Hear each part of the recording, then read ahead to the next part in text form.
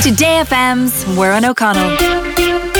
I'm a sucker for you. That is the Jonas Brothers on Today FM. Now, I don't think they were particularly talking about climbing Croagh when they were singing that song, but is that what you'd sing at someone if they decided, you know what, I'm going to go climb it? And everyone's like, I've done it before, you're a complete sucker, it's awful. Have you done it? 0874 100 102, and what happened to you? And if anyone's ever known someone who's climbed it in bare feet, I'm trying to think if my mother did it in bare feet. I think it was Loch Derg. But it's a very important question. I'm speaking right now from the Times Ireland edition. Journalist extraordinaire Ellen Coyne. Hello, Ellen. Hello, Warren. How are you? I mean, Ellen, you ask the hard-hitting questions in the paper every single day. You take Ryan Tubridy to task on the Late Late Show about feminism. But now you're really getting to the kernel of the matter, and it's Croagh. Yes, I'm doing some personal investigative work because I was supposed to be going for this fab weekend away for my boyfriend Peter's birthday to Westport this weekend. Very excited about it. He's very keen to do Croagh. I can't say no because it's his birthday, and it was sold, or perhaps missold to me, as like this kind of pleasant bop up a mountain. You know, old people do it with no shoes on, tiny children do it. To be easy peasy. But bumped into a friend during the week who told me that it was, and I quote, the worst thing ever. So slightly concerned, I turned to Instagram because remember now, this mountain is supposed to be like a tourist attraction, like a thing people do to like enjoy the area. Went on to TripAdvisor, and a bit of a shock and extreme cause for concern when I read a review that was simply titled Sweet Mother of Baby Divine Jesus, and went on to detail how if you go up this mountain, you're not only taking your life, but the life of those around you in your hands. And even if you are as sure-footed as a goat, and that's a direct quote, it's like a massively precarious, terrifying situation. So absolutely I mean, I am a lot of things, but I'm certainly not as sure-footed as a goat. Okay. I recently fell into a fridge in a shop trying to retrieve an ice cream that was slightly out of my grip. So I was quite, frazzled about this, wondering if I'd sign myself up for a near-death experience. So went to Twitter to ask people if they'd ever climbed it, basically just looking for like reassurance and a gentle bit of encouragement. And that's definitely not what I got back. Right, okay. So when it comes to your experience of climbing, Ellen, are we talking like climbing a flight of stairs, or are you doing the Sugarloaf every weekend?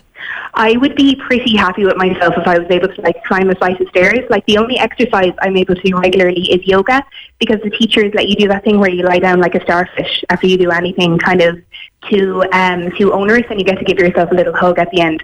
So, I'm certainly not somebody who like puts on I don't own hiking boots, which is something I apparently immediately need to rectify, or else I'm going for like sure death. So, I'm certainly not an experienced person. And people were pointing out to me, it is a pilgrimage spot for a reason. But I thought the pilgrimage was like, you just had to sit through mass at the top. I didn't think it was the actual mountain itself.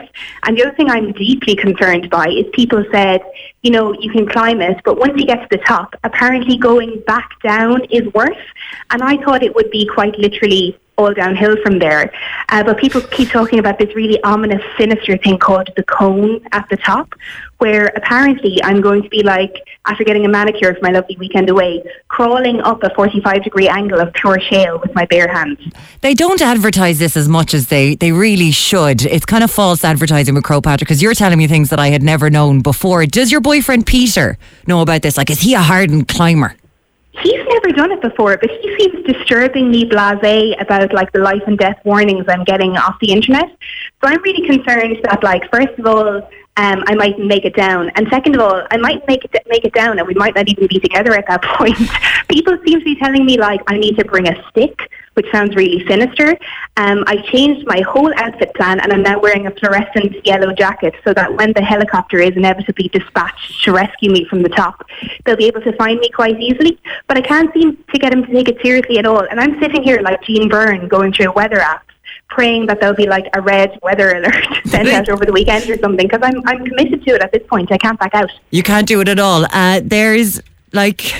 There's really good weather this weekend, we can tell you that much. So you're not, you're going to have to do it, Ellen. And we are getting so many messages about this right now. Sandra has just after getting in contact. I don't know if I should play this to you, but you know what? Ellen, this is Sandra who's done Croagh. I walked it twice, and on the second time I spent 4 hours on the side of the mountain awaiting mountain rescue, where I was stretchered off, and it was dark at this point. and brought in an ambulance to Castlebar, where I spent a week.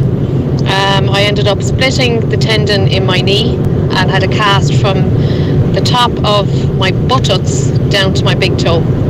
So, needless to say, I don't recommend walking Croagh Patrick. Ellen, we've been sold a pup on this one, because I have honestly always been like, I'm going to do that. I was thinking about it. I was like, I have to do it at some stage. Okay, so does Peter have walking boots? He has walking boots. He's out and about in the wilds of Dublin city centre at the moment looking for a pair of pink size 5 ones for me. But I mean, is that going to be enough? I feel like at this point, like, I've committed it to him. I'm now talking about it on national radio. The only way I'm going to get out of this is by faking my own death in the next 48 hours. Let's hope that you don't exactly have to do that. And a lot of people are saying this is going to be such a relation test for you and your boyfriend on his birthday. It's going to be like, if they're together by the end, boom, they have to get married immediately at the bottom of Croagh Patrick. Ellen, you're going to have to document this for us, right? Yes, okay. So you're doing it? I'm going to have to do it at this point, come rail, hail or shine. I think even if I'm dragged up by him on a rope like a little goat, I'm going to have to do it in some shape or form. Whether I come back in a helicopter or one piece, I'm 100% committed at this point. I need to see the goat rope picture. Ellen Coyne from the Times Ireland edition. Thank you so much for talking to us, Ellen. No problem. Best of luck, best of luck. So go on, have you done it? 0874 100 102. Have we been sold a pup? Because I didn't know about the cone thing at the top. Let us know. And for Ellen, this is not a good song to play. I wasn't thinking about it. Baby Rexha, Last Hurrah on Today FM. I'm done with the drinking, I'm done with the smoking. Today FM's We're on O'Connell.